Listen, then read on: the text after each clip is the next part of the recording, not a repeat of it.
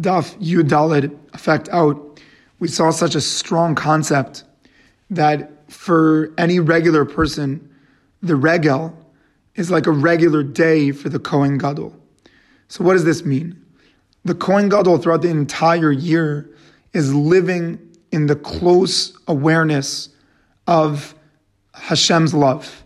Because the idea of the Mishkan or the Mikdash is to recognize and internalize God's love. And that's what the Kohen is living with all year. So because he feels that love, therefore the entire year is like a regel, which means that the idea of Chol HaMoed is to feel that close vicinity of love.